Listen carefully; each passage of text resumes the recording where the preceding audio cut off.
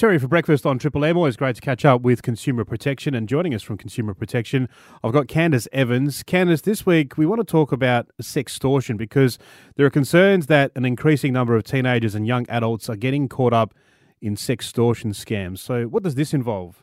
That's right. So Consumer Protection have joined forces with WA Police to raise the alarm about the sextortion scams following an increase in reports of younger people being blackmailed over sending intimate images.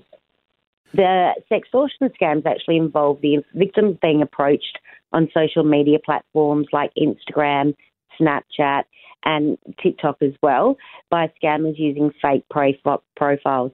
The offenders are often pretending to be young, attractive females, and they lure and trick mostly young male victims into recording or sending sexually explicit videos and photos.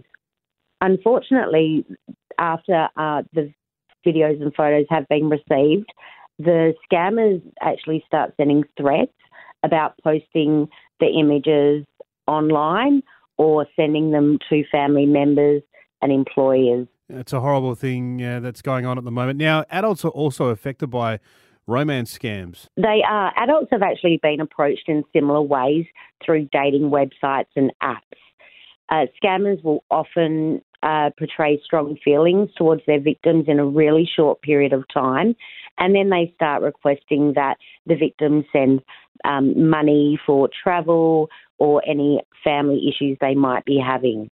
Unfortunately, for the victims, they aren't able to recover the monies that they are giving to the scammers. And you mentioned reports were rising. That's right. In relation to the sextortion scams, we have received around 15 reports from 6 victims who have lost up to around $2,000. The demands actually range from around $50 to $2,000, and we have found that is because it is the young adults that are being preyed upon, and we know that relatively a lot of them do not earn that much money. Again, the scammers are asking for the victims to send the money through bank transfer as well as the cryptocurrency, and unfortunately, people are sending these amounts to the scammers. And there has been a report that last year there were 85 victims that lost around $3 million to the type of romance scams that we're seeing today. And Candice, it's not just about the money with these types of romance scams, is it? No, it's really important to understand that people who are victims of these scams may suffer great emotional distress. We all know that the threat to have intimate images posted to family or exposed online really does have a devastating impact on all of the people that are targeted, and especially the younger people who feel that very embarrassed because they're in these situations, and often at times the younger people don't want to communicate with adults or older family members that this has happened to them. So you don't want those blackmailed to send money? No, we're advising victims to not send any money or to not give in to any demands, because generally the scammers will then keep asking for more and often the demands will escalate. We're suggesting to get confidential advice, like I said before, from older family members, or they can actually call ScamNet or Consumer Protection. We're also recommending that if any victims feel that they are in these situations, to contact police, who will be able to outline practical steps and to help the victims deal with these situations.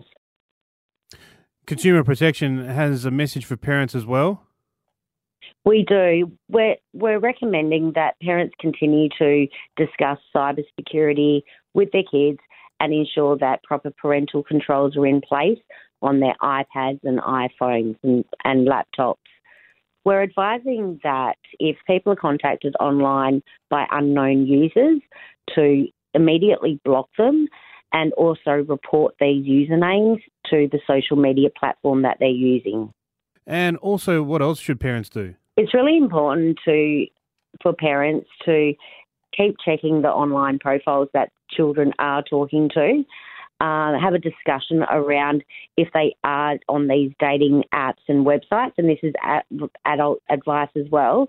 There's the Google image search. So if someone does send you a photo, hop online and do a reverse image search, and that will be able to show you if that image has been used before and confirm if the person that you're talking to is a real person.